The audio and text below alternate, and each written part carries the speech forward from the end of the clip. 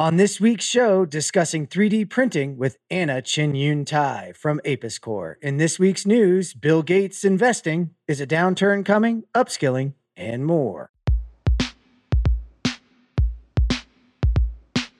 Construction is the world's oldest industry, but spends the least amount of money on innovation. When we realized people outside the construction industry didn't typically associate construction with technology, like virtual reality, apps, and robotics, we started the ConTechCrew.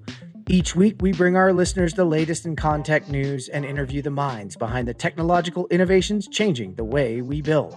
So strap in, enjoy the ride, and geek out. It's ConTechCrew time.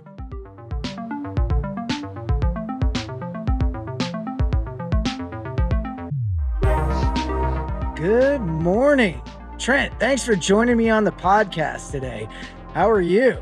Doing pretty well, Jeff. Hey, it's good to be with you here on one of the other shows that you do.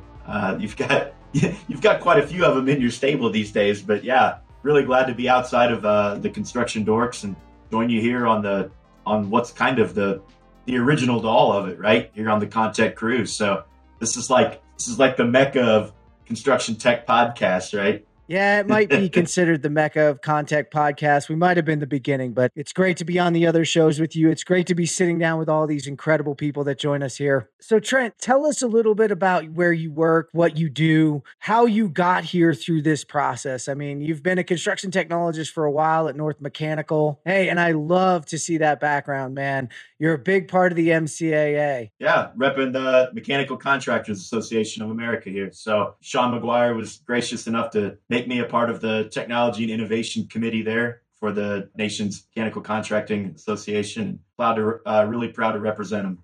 That's great, Trent. Thanks. And our guest today, Anna Cheniuntai from Apis Cor. How are you doing? Hey, very good. Thank you very much for having me. How are you? Hey, I'm doing great. Thanks for being a part of the show. But before we get started with our interview, never miss an episode by having every episode sent straight to your email inbox when you text ConTech to 66866. It's not just the audio, you're getting the ConTechCrew's weekly email with links to the episode show notes and the articles we discuss on today's show. Again, text ConTech to 66866. According to the CDC, construction occupations have the highest rate of suicide, as well as the highest number of suicides across all occupational groups.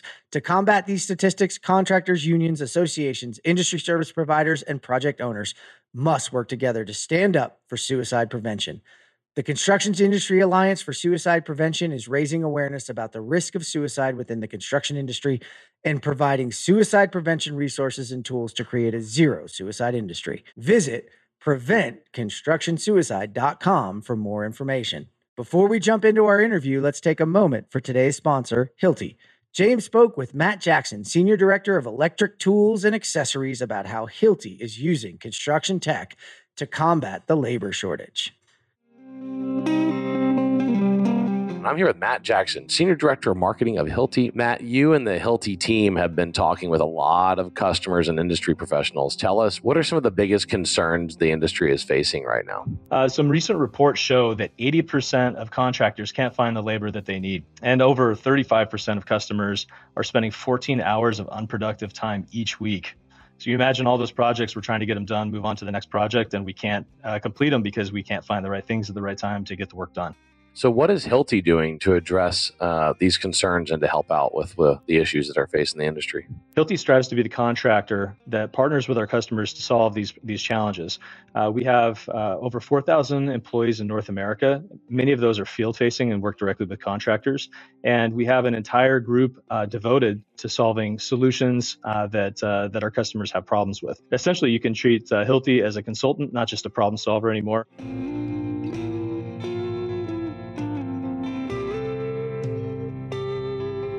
Now, on to our interview with Anna Cheniuntai from Apis Cor. Anna, we love to find out about the people behind the tech. So tell us a little bit about your background and what led you into 3D printing buildings. Yeah, absolutely.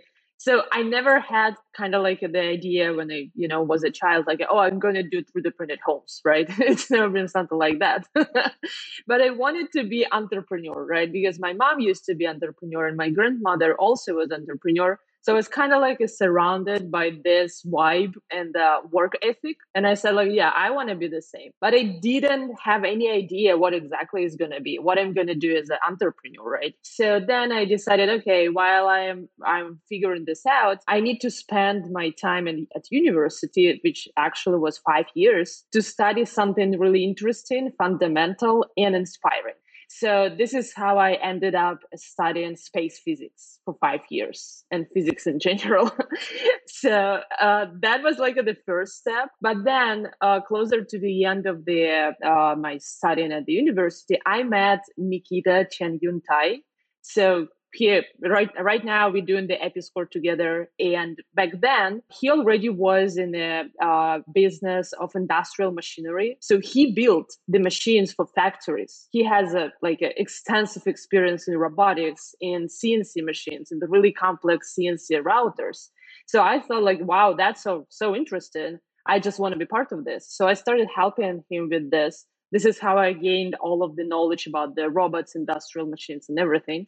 And then a little bit later, we got the contract at Olympic Games in 2014 to design, fabricate, and deploy 5,000 navigation signages as a part of ground navigation system for all of the visitors at Olympic Games. So we basically were responsible for millions of people not to get lost there, right? Because it's a huge international event.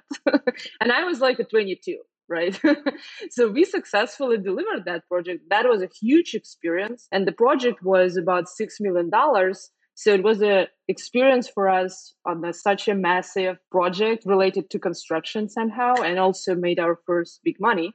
But we also saw how outdated construction industry was, because we always were delayed. We couldn't deploy our signages because, for example, stadium was not ready. And we saw that it's really, the process really heavily relied on the skilled labor, which we all know really very hard to find on time and very hard to manage. And so basically after that experience, Nick was inspired and thought how the robotics and automation can be introduced to construction process. 3D printers and concrete 3D printing technology back then was already pretty, innovative, and everybody was speaking about that.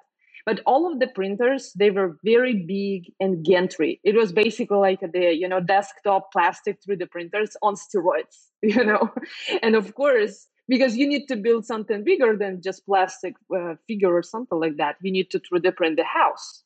And just imagine how much it costs to transport such a big machine, right? Deploy it, assemble, disassemble. So Nick knew that it's not going to work, and it's not really scalable solution for construction. And this is how he came out with the design of the unique 3D printer that we actually use today. And he created this from scratch. So this is kind of story behind our company. So my co-founder, and we also married couple, he's my husband. So he is this genius behind the technology, and he's the inventor of the machine. But we started all of this together, and it was a pretty intensive journey so far, I would say, because you really need to figure out how this disruptive technology can be successfully integrated in the so conservative and outdated construction industry. That's awesome. Trent? Yeah, so I think you're leaving out a key ingredient in all this. You keep referring to your husband as the genius. I know I'm speaking to one here because you said the word physics in your education, and I think I almost failed high school physics. But but let's talk a little bit more about the origin, because obviously the education and your husband's background in machining and things like that. But from the technological side, let's talk about some of your incubation there. So you were a resident, right, of a technology center for Autodesk. Which one of those did you reside at? It was in Boston, Massachusetts. Okay, the Boston. Yeah. So I've had the pleasure of touring that facility. Yeah, it's really cool. But maybe highlight a little bit of what that allowed you guys to find out, or what that did for you, and talk a little bit about how that kind of spring-loaded you guys. Oh, yeah, absolutely. So it was in 2018, I think.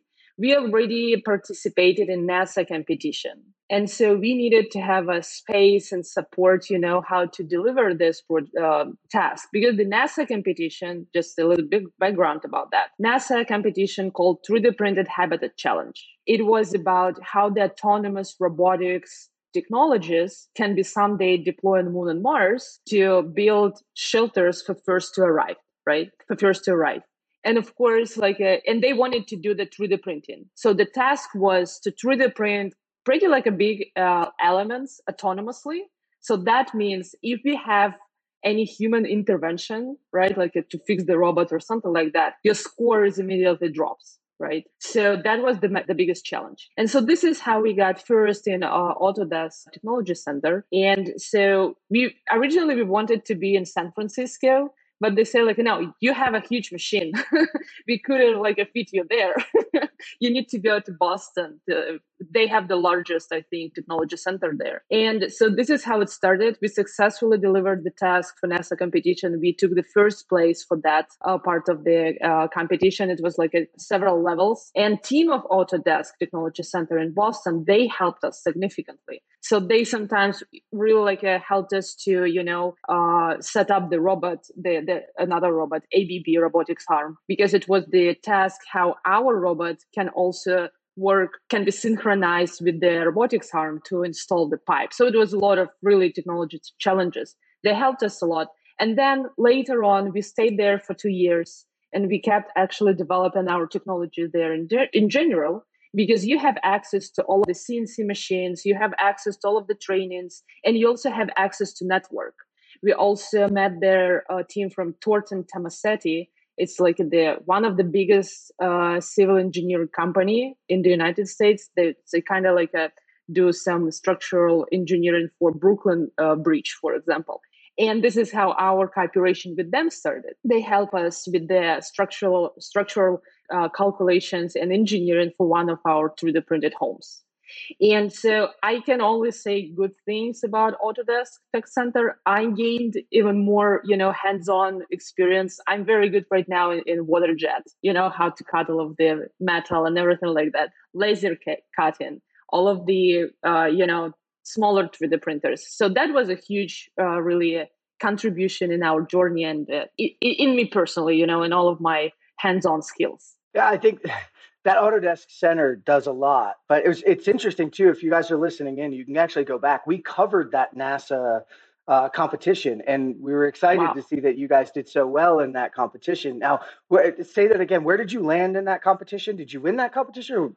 Yes. Yeah, so that's what I thought. Competition contains of 5 levels. Mm-hmm. So it was 3 construction levels when you actually need to autonomously 3D print some structures. And it also was 2 levels of virtual design when you need to design the future habitat that can be built on Mars using the local materials. And also you have to consider all of the radiation. That's a lot of happening there on Mars.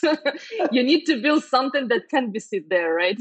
Yeah, I mean, that's a unique problem. We're like, oh, this grade's not very good. Where are we going to exactly put it? It's oh, wait, no, this is a whole new planet with a whole bunch of new things to worry about. So where did you get the water? Yeah, that's another problem there. Yeah, they're missing a few things on Mars, right? So there was a couple levels. So the second level is really understanding the materials and that. And then did you say there was another level there? Yeah, so basically those 2 levels, 2 construction levels. We took the first place there. It was first you needed to 3D print the slab, also autonomously, kind of like a concrete slab. And we also had to do a lot of tests. For example, we dropped the Olympic core from 5 meters height. And then you need to see how your concrete slab actually impacted, right? It's kind of like a simulate the asteroid or something like that. Mm-hmm. For the second level, we 3D printed kind of like the big barrel, concrete barrel, I would say. And then we filled it with the water. And then you need to check the leakage of the water, right? So we didn't have any leakage. So our structure is very good in that. So it's really how to 3D print it autonomously. And also your material has to have a very high physical properties, right? Mm-hmm. And also you need to do all of the kind of scientific tests and something like that. And then it was the final level in Illinois. It was the Caterpillar Facility Center. So because we won everything, we automatically was kind of allowed to participate in the final. But we just decided to skip because we had too much going on with the Dubai project back then. in Dubai for Dubai government. So it just was too much for us, But I'm really happy for other teams. They participated in this, and they needed to 3D print like a full-scale habitat, kind of something like that. Yeah. So it was really interesting. I wish we could do this. But. Yeah, you got to balance, right? You only have so many resources, and exactly. Talk a little bit about the Dubai project, because we actually covered the Dubai project, because in Dubai they've started to kind of mandate or push for more and more 3D printed capabilities. So how did that project go, and what was that all about? Yeah, so the Dubai project, it's basically we 3D printed the walls for the 2-story administrative building.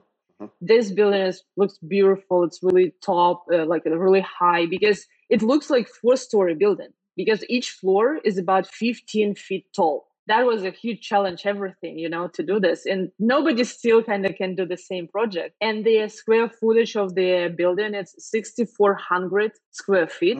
So it's a big. And so originally, how basically story started, Dubai back then, they already announced that they want to to achieve the goal when by 2030, I think like 30% of houses have to be 3D printed.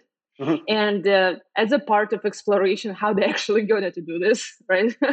They saw our technology and they said like, let's do the pilot project together, because they also experimented before with 3D printing, but they experimented with the large gantry printers.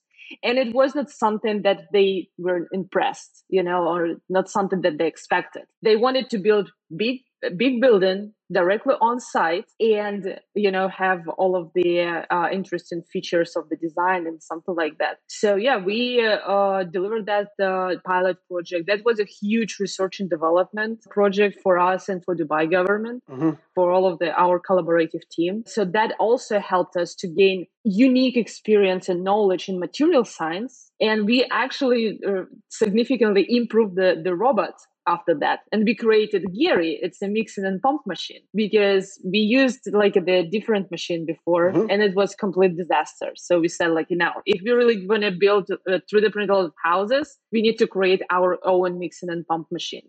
And we kind of actually like rebuilt the 3D printer just in the desert, because it was everything was a huge improvement all the way we 3D printed that building. I was going to say that's got to be some of the things that you've learned throughout doing the process with Autodesk and throughout it, the competition itself, and then going to Dubai. So you have a number of different printers now that have come out of this. It's not one giant thing. In fact, pre-show, you're kind of explaining to us the family idea that you have. So we have Gary, who's the mixing and pumping. What other changes did you have to make along the way? So first, the 3D printer itself. Yep. So back to Dubai era in our company. The robot, it was not so mobile. So it was not mounted on a mobile platform, right? So we needed to use crane to move the robot. It still was compact and kind of like easy to transport compared to any other machine that time. But it's still kind of like you need to use the crane or pallet jack all the time. And it was a very painful process, even for our compact machine. So now we have the current version of the 3D printer. It's mounted on the mobile Caterpillar trucks, And so basically you need to use joystick and robot moves themselves, right? For example, I don't need to have a pallet jack or don't need to have a crane. I can operate printer easily. So that was one of the big thing that we learned. And we also incorporated a bunch of, I think maybe like 100 of devices, mechanisms, and processes, how we pump the material, where the actual pump should be located on the printer. So it was really like a giant leap, I would say, in total. And then we also created Mary. It's a bulk truck that delivers the 3D print material to the construction site. So we got to the point when we have kind of like a close-up system, and we know like, okay, 3D print house, this is what you need.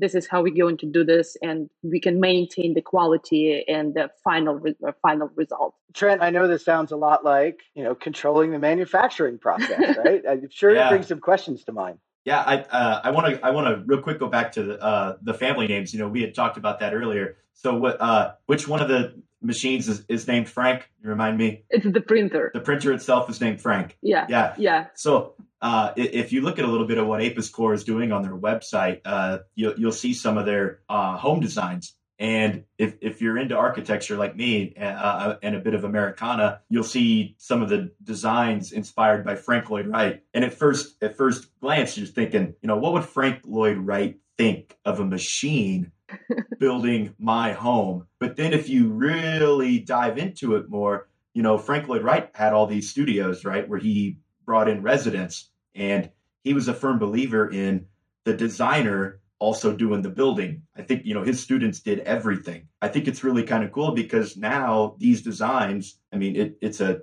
technological design, right? Yeah. And the technology is doing the building. Mm-hmm. So I feel like it is kind of that same carryover. I mean, with the use of this tech and this machine, right? I mean, the designer is building the building, I guess, for all intensive purposes. Yeah, and the 3D printer was named after him, after Frank, the architect. And Frank, he also designed the homes with all of the curved walls, right? We can see kind of this very nice, smooth, curved walls. And it's something that's very easy to do by our Frank, right? It's the machine. It doesn't matter if it's straight or curved. But curved walls is pretty expensive to do with the traditional materials, right? When you just need to lay the bricks, for example. So this is kind of I would say, marriage between the two ideas, and like a real Frank and our Frank. Right. If you're into architecture, I just think that's cool. I think that's a really cool idea. Yeah, I have to say, I think Frank Lloyd Wright would be like, sweet, we can do all sorts of strange angles. Nobody can tell me no. Nobody can tell me no. Yes, like, finally. There's no more no. It's like, it's got a bend to it. Sure.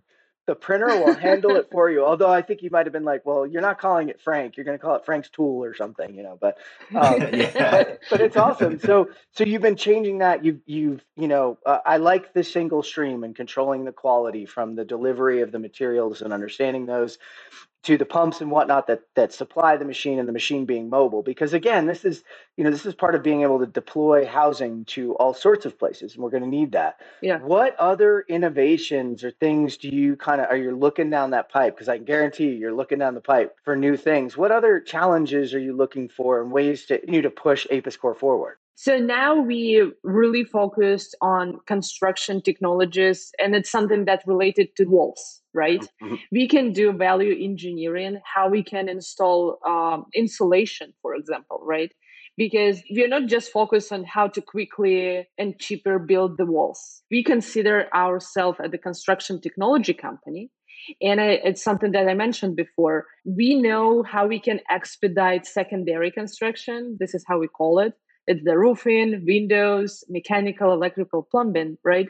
So we know that this is what our vision and what we believe in, because when you use 3D printing technology, your shell of a house, the walls, they all the time come with the consistent quality and consistent sizes, right? So you all the time build the same structure, like as precise to like a quarter of inch, for example, right? Mm-hmm. So that helps to arrange and schedule the secondary construction and install it even like as we print, right? Mm-hmm. So this is really the long-term goal and our vision, that how we really can expedite the entire construction so we can build a home per week. And it's not just the prefab or modular home, how we can use this technology through the printing technology to build the entire home, the finished home per week. So this is something that we right now really focus on. Yeah, because it's really like a big change, but we believe it's something that needed. Because the problem right now with the construction and the housing, because there is no enough inventory. And like the biggest companies and home builders in the nation, they build really tiny portion of how many houses we actually need to build, right? Mm-hmm. So we need to increase the output, right, mm-hmm. of the homes, and this is how we see we can do this. Now, are you looking at that mainly in the U.S. market, or are you looking at that globally? Because you seem like more of a global company. We see the United States as the first market where we're going to enter, right? And we're going to spend here maybe like 2-3 years, I don't know, to figure this out. And then we will be ready to scale up, right? And then we go to Canada, for example, or to, I don't know, countries in Africa, right? But it's really like a different product market fit whenever you go. So we just want to make sure that before we go there, we know how really deploy the technology and scale up quickly. So yeah, answering your question, it's globally, but we're going to spend some time first in the United States. So where's that current focus going to be? I mean, do you guys have some projects that you're headed out after, somewhere people can see this yet? Like where can my construction technology dorks go find this? So we had 2 projects last year, one in Missouri, another one in Boca Chica, Texas. But those projects was kind of part of their product development, and they're not so open to the public as I can kind of hint you. But we have the showroom in Melbourne, Florida. In the showroom, you can see the robot and you can see the samples of 3D printed walls with the installation, with the reinforcement. So we have the showroom where you at least can kind of see the piece of the technology, right? Yep. And for the next year, we already scheduling the projects. One of them is 100 homes in Alabama. It's a Birmingham city in Alabama. All right, Birmingham, Alabama, coming first. Yep. Yes. That's okay. Yeah. It's going to be affordable housing. Yeah. And we also work with the company in North Carolina. So they build homes, like tiny homes for the chronically homeless people. So it's also the next project for the next year for us. And we have the partner in Austin, Texas. So we're also going to have a project with them. So right now we're really busy to line up the projects for the next year and further. So you're going to see more and more projects done by us in the United States next year. So when it's you guys, are you working with a developer or are you working with a contractor that's going to use your tools? Tell me how that looks. That's what I was going to ask.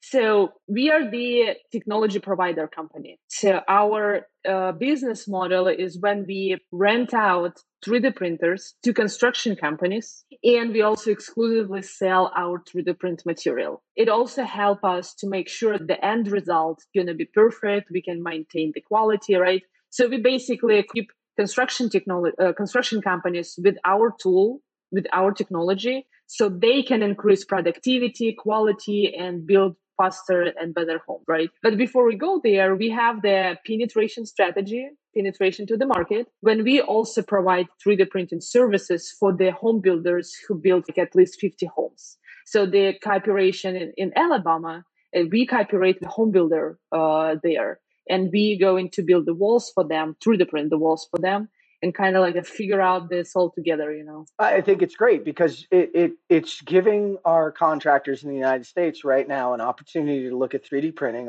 look at how it can work, and then partner with a company to do it. We've seen this with a couple other robotics companies along the way, or new type of technology companies. And there's always this fear that you're going to like take our jobs, and it's not about that. It's about arming us with a new way to do and deliver. Oh, exactly. Yeah. And I think that's important because we have a lot of listeners out there that are on the edge looking out at their businesses, leaders going, where do we go next? And we'll get into this in some of the articles, but there's going to be some changes and shifts, and how do you adapt and how do you change to that future and those needs and still deliver? So I think it's awesome. Trent, any last questions for Anna before we move on? Oh, no, this is all really great. I mean, you took the one, it reminds me a lot of what like the Dusty Robotics team and what some of these other ones are doing for our industry.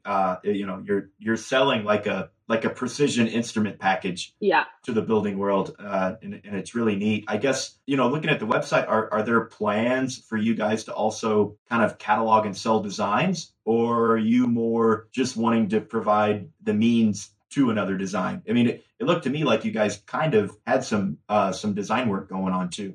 Yeah, so we do everything, right? Because we understand that it's so new, right? And even though we say that our walls are the same as a concrete masonry unit block wall, right? So we kind of like the walls just built differently, right? But we understand that it's going to be the learning curve, and we have to pioneer everything involved in the process. So yes, we do create the designs, kind of like a spec homes, because we know better what can be 3D printed faster and in a more efficient way, right? So we do the designs, and we also have Apis Cor University when professionals like architects or designers, they can actually learn how to create the designs, right? So what I'm trying to say that at the end of the day, it will be very easy to design the house, to create the construction documents. Because again, it's pretty the same as the traditionally built home. But before we come there, we have to show, right, how to do this. We are the pioneer in this. So right now, we really do a lot. So build homes, create designs, online courses, machines, material, civil engineering. So yeah, we understand that it has to come a lot from us first. No, that's important, and I'm glad you have that approach, because I think that's where a lot of people kind of die by the wayside. Is I see what your end game is, being the technology provider, but a lot of people try to start with being that. But yeah, you've got to prove yourself first. Yeah.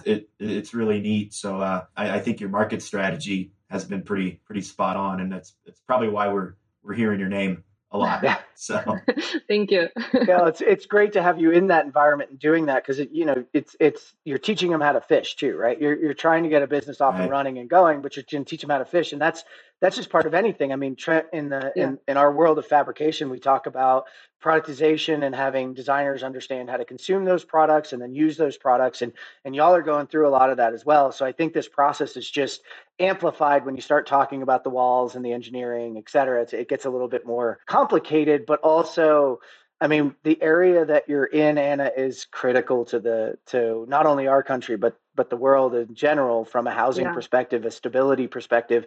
I start to look at, other places outside of this country where things are hit harder because construction doesn't meet certain criteria there, and there's an opportunity there, but you got to learn somewhere first. We're happy you're going to learn here. We've been covering you guys for a long time, so excited to see this here. And let us know when Birmingham gets up and running, where we can get some construction technologists out there to take a look, because I'm excited to see it. Absolutely, I will be happy to invite you.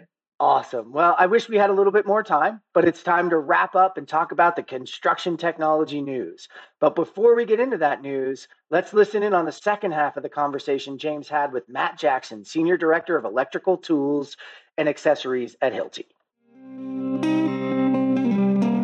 And I'm back with Matt Jackson, Senior Director of Marketing at Hilti. Matt, some folks are going to push back and say, well, adopting all this technology is a huge investment, right? What's the return on investment? So JBot semi-automated drilling robot helps our customers do their work faster. We have this type of approach in all of our technologies, whether it's core drilling with automated assist, whether it's Neuron, our new cordless platform, to help our customers be able to find their tools, see where they were last used, and be able to make sure that their assets are not being hoarded in one place or location on various job sites. So whatever type of solution that you get from Hilti, we're here to make customers much more efficient with their time, make sure that their teams have what they need where they need it, and that when they're doing the work, they're as efficient as possible. We're dealing with a labor shortage. Companies probably don't have a tech specialist who they can work with. So how can they find the right solution to fit their need? Hilti offers a large group of solution consultants that can help you understand the problems that you're facing. We can customize a plan just for you, and we can deliver that solution back as a proposal, work with you through the finer details, make sure that both the solution works for you, but that you can also adopt it. So we'll have on-site support to help you transition to new tech. Another topic near and dear to our heart, adoption. How do that consulting team, get employees on board? Yeah, so our solution consultants have been trained and worked with Hilti for a long time. So all of that on-site support that you're used to from Hilti now comes in the form of support directly on a job site, directly in your warehouse where you need it. So what they can help you do is transform what you've been doing to your current workflow and be able to help you get the right tech at the right place and time to be able to help you get your job done. Awesome. Well, I've been here with Matt Jackson, Senior Director of Marketing at Hilti. Matt, thanks for joining us. Thank you very much, James. It's been a pleasure.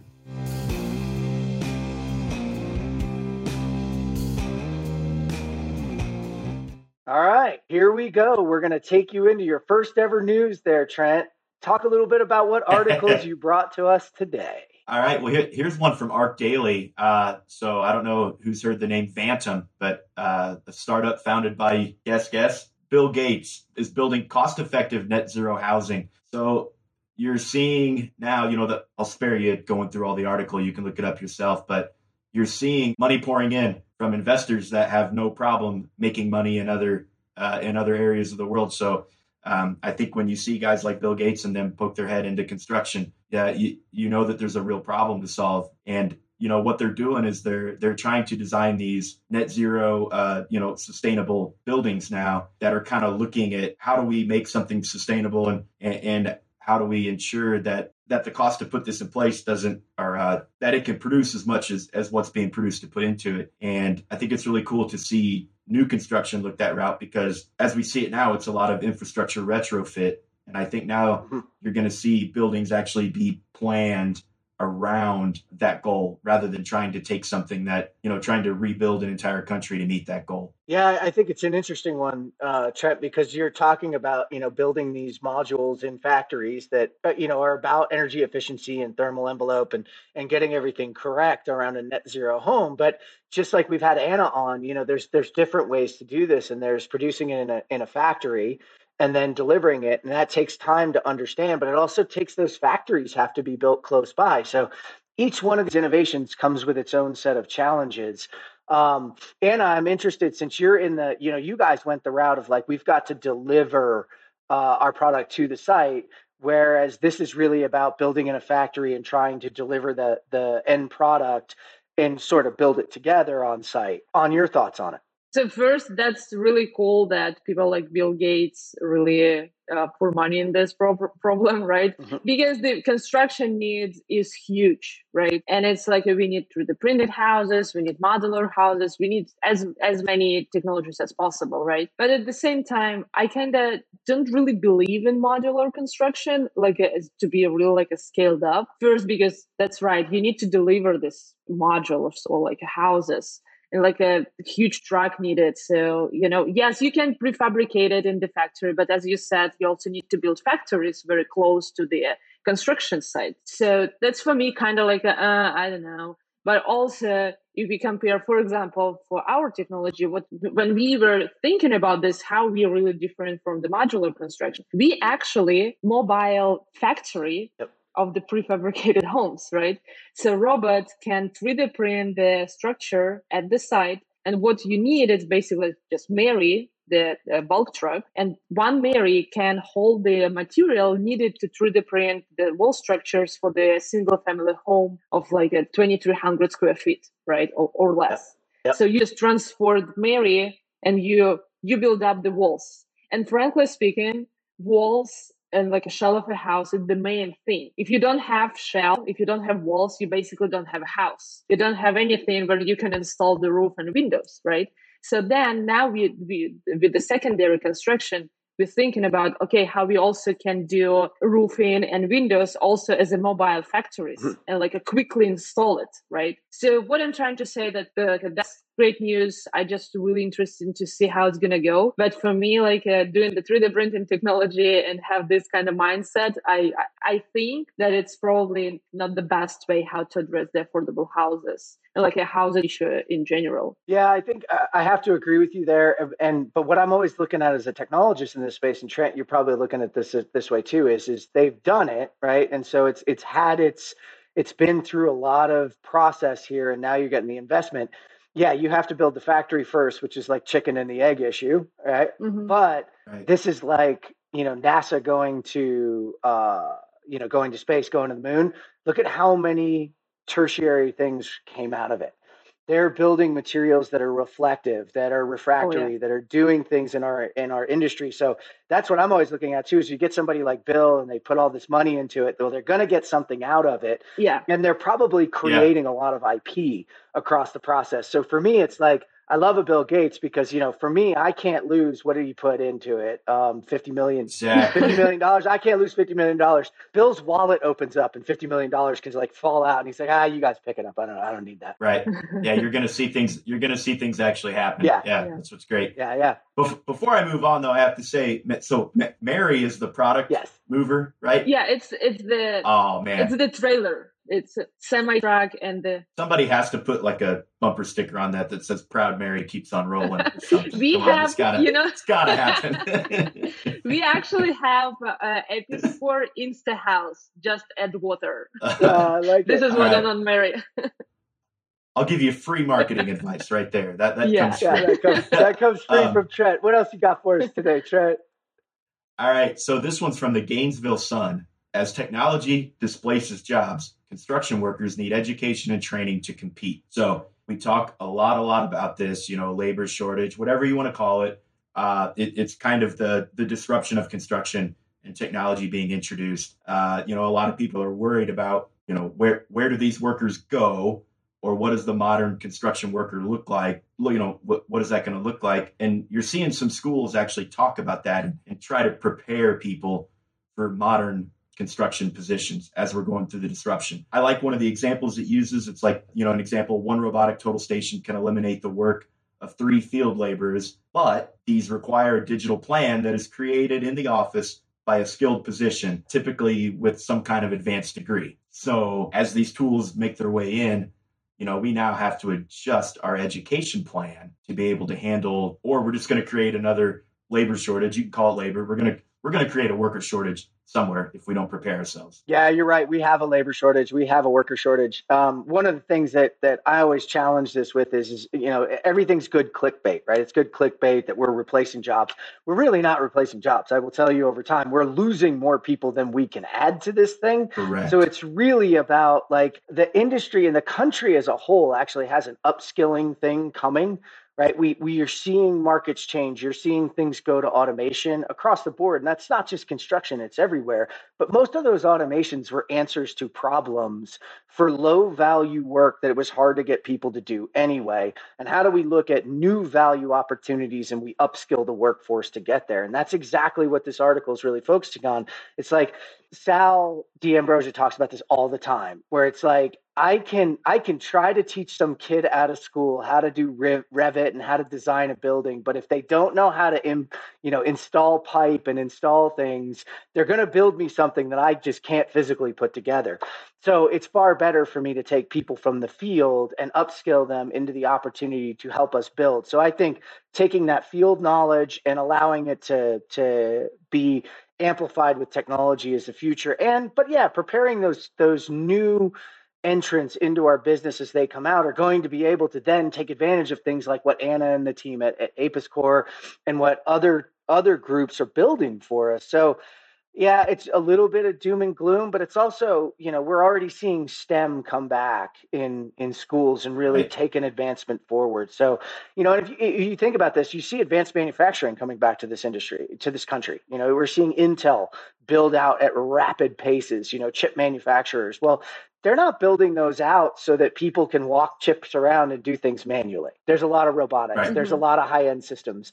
They're going to have the same problem as we are. And in fact, they're going to be competing for the skilled labor that we have. So correct. I think when you look at this, it's really just about, hey, it's time to take this emerging technology, take the skills that we need and train across and help amplify it. Because, Trent, this, you fabricate a lot of things. If it can't be put together in the field, how positive is that really for you? It's not at all. Yeah. We're not in the business to do something twice. Yeah. And, this is what we like about the construction technologies, like robots or whatever we do, because we really have the labor shortage, but it also comes from the situation when millennials and people like me, right, we are not really attractive to work on the construction site, lifting all of the heavy bricks or screwing the nuts, that's the problem, that the previous generation, they're retiring in a record number, right? And new generation, they're not really interested in joining the construction industry. But let's imagine that now you can be the 3D printer operator, right? How fun it is. Because actually the process is very boring. Once you set up the machine, it's just printing. And our team, we have a lot of pictures from the construction side when somebody just sleeping, sitting in the chair and printer prints. So this is something, that I think they're very cool about the construction technologies. And it's really attract the architect and the new specialists to learn this. I think the education is very important in this gap between in-field, what happens on the site, and in the office. That's really kind of the problem, because you're right. if you create something and nobody wants to build this, what's the point? Yeah, I mean, we're seeing that across the board. You've got, you could be an operator of an Apis Cor 3D home printer. You can be the operator of a TieBot and IronBot, which is coming out from Advanced Construction Robotics. So you're a 3D bridge printer.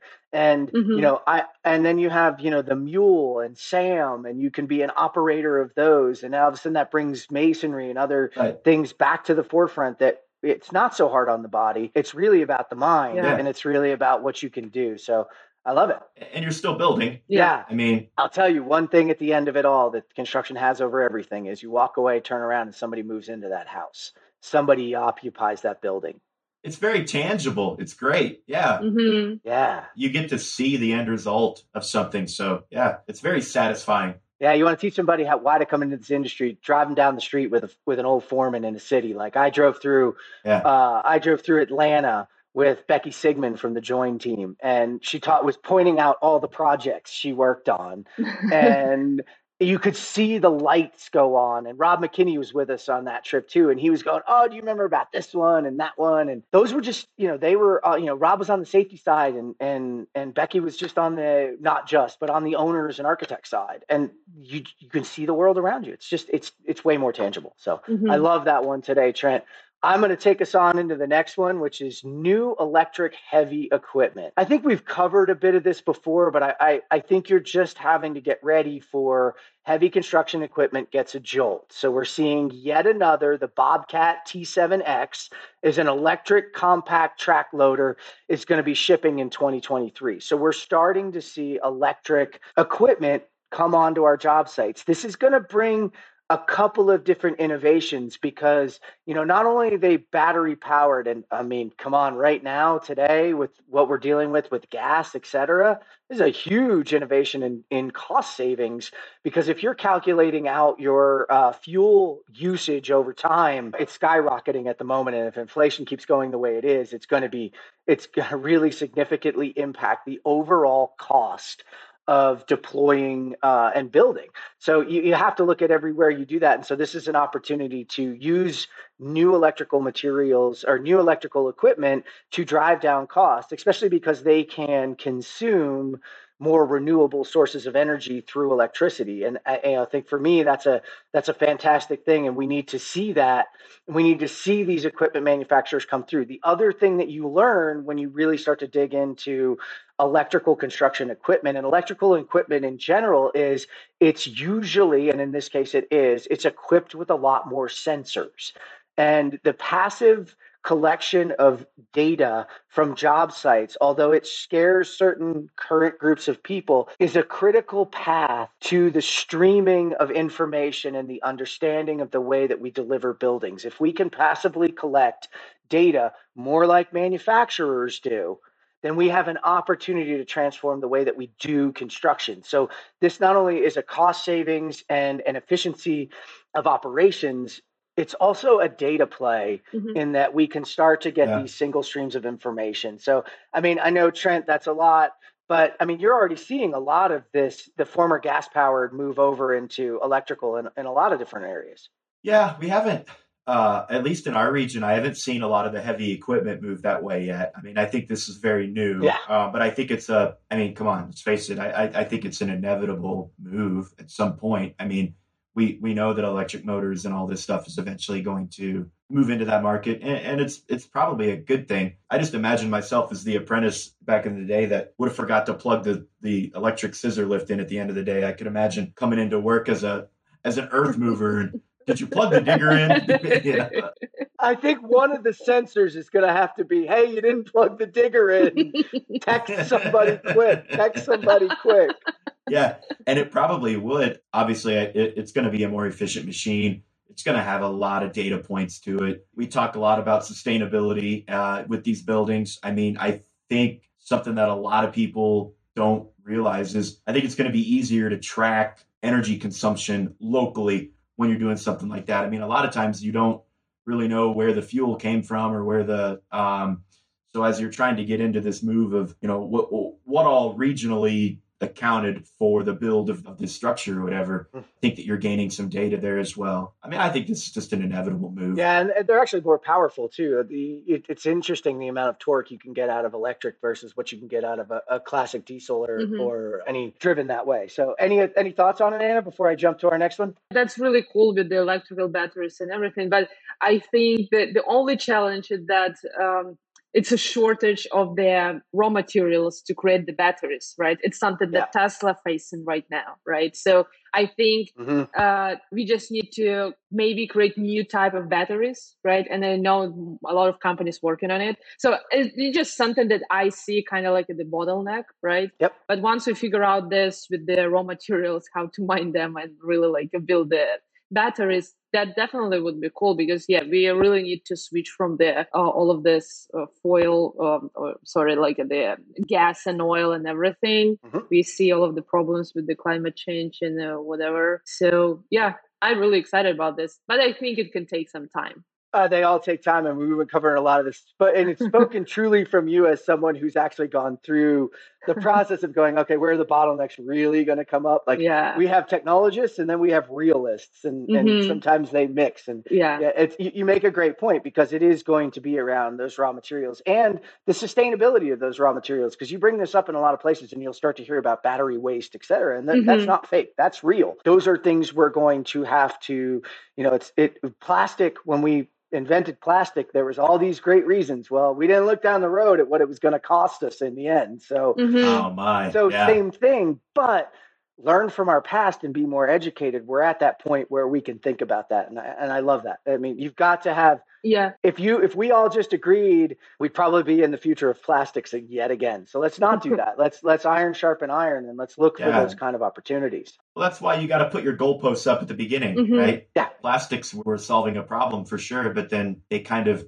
took over realms that they shouldn't have. Yes. So I think we just didn't think about the close-up system, right? We're like, great material, let's just keep using this. But what happens after that? Nobody really thought about this. Yep. So I think with the batteries, now you're right. The humanity is much more smarter, like you learn from the history. Yeah. And if we really we create the batteries, and then we also know how to dispose them and in a more sustainable way, right? And even recreate them. So that would be the really important point, a part of the cycle, coming with all of the new technologies. That's awesome. All right, my last one's a little doom and gloom, but I'm going to spin it as usual. Construction contractor outlook darkens as profit expectations and backlogs fall. Contractor confidence took another dive in June as backlogs, the lifeblood of future work in the construction industry, dipped into negative territory for the first time since January, according to the Associated Builders and Contractors, the ABC. Contractors extend their pessimistic outlook to a fourth straight month with expectations for profit margins falling below a score of 50, indicating construction pros now think profits will shrink over the next 6 months. A lot of the reasons for that, material escalations, the rise in the cost of gas, like we've talked about, a lot of the things that we're pushing there. Now, what's interesting for me is I've been looking at some other things, and if you look at the architects in the AIA index, it's not down as much. It's down a little bit, but it's saying that things are going to shift. What we're seeing is we always look at a balance across this board, and the balance is being thrown off. You're going to see certain markets are really dropping off, and you're not seeing investment. Retail is really going down.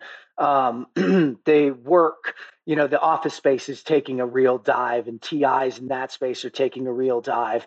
But you're also seeing a huge uptick in the healthcare industries, and you're seeing a huge uptick in affordable housing, like we've talked about. So there's a balance here. And what I wanted to talk about is look, if you're sitting pretty today and you think it's going to stay that way, you're in a really dangerous position. You're good today. You need to look down the barrel of where this is headed and be ready. You have to be nimble. You have to be agile. And in fact, nobody can tell you where this is going to go. When you look at the cost of inflation, that's going to impact the ability to invest money and money that's been invested. So, but we all know this, we're on a lagging tail, right? We're 9 to 18 months behind what the rest of the world goes through. What we don't see as our opportunity is to take that 9 to 18 months and adjust the way that we do business and do it better and keep projects on track, right? How do you get ahead and show the transparency of the escalation and the supply chain issues and other things that are coming your way to provide confidence to your customers, to keep the jobs that you have currently online and to give them confidence that you can continue to build into the future. So look, there's a precipice of some sort coming. We know there's a checkup coming, but how are you going to handle that? Because look at some of the other articles. We have a $1.8 trillion infrastructure bill that just came out. So there's opportunity, there's money, but It's changing. Trent, what do you think when you hear about these types of things? Look, this is contracting. I've been in this game for over a decade. There's a couple words that stuck out in that you mentioned from the article, Jeff, and I'll get to those. But on the mechanical side, we're coming off like a 3-year high. This industry is cyclical. We see it. I mean, you said the backlog is the lowest since January 6 months ago. I mean, that's nothing. We're prepared for this. And, we're seeing the ramifications of COVID. We're seeing that now. Yeah. A lot of us were operating off of money that was already spent. The projects had already let good. We were working on them. And now we're seeing that money that wasn't spent 2 years ago is what we're going to see here over the next little course. So that was one that stuck out January. I mean, that's not a long timeline. Most of us are prepared for that. And then you said they're seeing shrinking profits. Shrinking revenue doesn't have to be shrinking profit. So I want to get those two words. A lot of people say that that the profit shrink. I mean, yes, our revenue this year will be lower than it was last year. We already know that. We're forecasting it's down, but the profit doesn't have to follow that in kind. It doesn't have to be a direct relation. That we still have the overhead in place to sustain a certain level of revenue. So we can take that and use that for more risk mitigation, from the revenue stream that we're seeing now. So this isn't a doom and gloom for me. This is going to bounce back. The long-term sentiment in contracting is still really good. Look, we don't have enough buildings. We don't have enough homes. We can't build them fast enough. All we're seeing now is people are scared with money, and it's not going to last forever. Yeah, Anna, that's got to bring up a few things, especially given that you guys are innovating on that side of things and watching it for sure. As I know, today it's kind of coming the recession, right? And it's supply-driven recession, right? Yeah. So this is where I can kind of step in. What I know that the prices for homes are really like skyrocketing, right? And it's actually the reality that there is no enough inventory. So home builders, they can charge more because they can, right? Because this is what the market right now. So how we see to solve this situation, like a change the real market economy for the construction. Of course, it's not like a 6-month solution. It's longer. But if we equip the smaller companies or like a mid-sized companies with the technology, so they can build even like a shells of the houses faster, they can schedule all of the other materials in advance, right? Because they know that I'm going to build 100 shelves per year. I can now order, 100 roofs, for example, right? It's something like a large home builders, like a Lennar operates. They really provide a huge demand, a huge order, right? And this is how they actually can get their lower price from the subcontractors. So this is just kind of like a piece of our vision, how we see it to solve it. We just need to really build more. In this case, the housing price will drop, and at least this problem kind of going to be solved, right? Because now home builders have a pretty huge margin, just again because they can charge so much for the houses. Yeah. And I think that the supply chain also can be solved if you really can schedule everything. Yeah. And if you have a probability like Lennar or Pulte, for example, to place a huge order to order like a 8 concrete blocks for 8 months in ahead. Small companies, they don't have it because they don't have such a big ability to build a lot of homes like Lennar or Pulte. So this is how we see it. It really can be like a really game changer for the long run in this construction industry and home building industry that I think getting even worse and worse every year. Again, not enough inventory, but construction companies keep raising the prices because they can, right? So it has to be changed. Yeah, I think you're right, and I think this pressure is going to help us with that. A lot of what we do is run to Home Depot and run to Lowe's when we're building those homes locally, and that doesn't work anymore. And there's a scale and an economy to that scale, and there's an ability to look out into the future. And suppliers will tell you that if you could tell me what you're going to use over the next year, you give me the opportunity to go through my supply chains and get a better product in for you at a predictable piece. The problem is we're not giving them those predictions. And then we end up on the short side. And you're right, those that have the higher buying power win. However, if you negotiate that contract up front and you give them predictability, they actually will supply it to you. Yeah. And so these are the pressures that shift and create innovation. And, we've seen this throughout each of our downturns. And every time the economy has this problem, there's a silver lining of the opportunity to change the way we deliver and change the way we build or change the way any industry works. So it's those contractors that are looking at this now and starting to think of what you're talking about, Anna and Trent, starting to think about what you're talking about and really apply those as good techniques and good changes in their business. And hopefully that's what happens, and unfortunately, some people won't survive, right? As Josh Bone quotes, I forget who it is, but survival is optional, and you can either adapt or die, and that's part of the process. And I don't like that, and I hope most adapt. But hey, look, in the end, some people also want to walk off into the sunset. So you'll also see some of that. You'll see folks that it's their family businesses, they've been around for a while, and it's their time to step out. That's great. Well, I loved everything we had to say today, Anna. It's been forever to have you on. I'm so excited that we had this opportunity to have you on, and thanks for joining us. It's been great to have you. Any last words for anybody out there? First of all, thank you very much for having me today. That was a huge pleasure speaking with you. I think we really covered a lot of good topics, and really happy to share what we learned so far and what we're going to do. I think maybe just the closing words is it's really important for us right now. I think that I want to share is that we're raising money right now. So we do the basically pre-IPO, I just want to share this opportunity. Everybody who want to become a shareholder of our company, maybe someday in the future, we become bigger than Google or something like that. So now it's the opportunity to participate in this journey earlier. So whoever interested, just go to our website and you can buy our shares online. Yeah, I think that's unique. You guys, I forgot to say that before. It's my fault there. We wanted to talk about that. No worries. You guys have actually had the opportunity to go through the SEC. And so now what would normally be only available to private equity is now actually available to every one of us that has, it's like $1,000, right? To if you have that or more, you can invest. So you have the opportunity now to go invest in Apis Cor, go invest in the future. And that's something very different than a lot of the other opportunities that may exist that have to come through private equity. And I think that's cool because that's the democratization of investment. Oh, it's a great strategy too. It is a great, it's a really good way to get your name out there. And I think it's a good way to find a lot of really good partners too, not just people that give money, but maybe there's some other skills out there. Oh yeah. Actually, some of our early adopters actually invested. So they participated as a shareholders, basically, and also help us to move the technology further. So, and as a legal disclaimer, so read all of the circular offering before make a decision. Read all of the risks. I just bring in the opportunity here.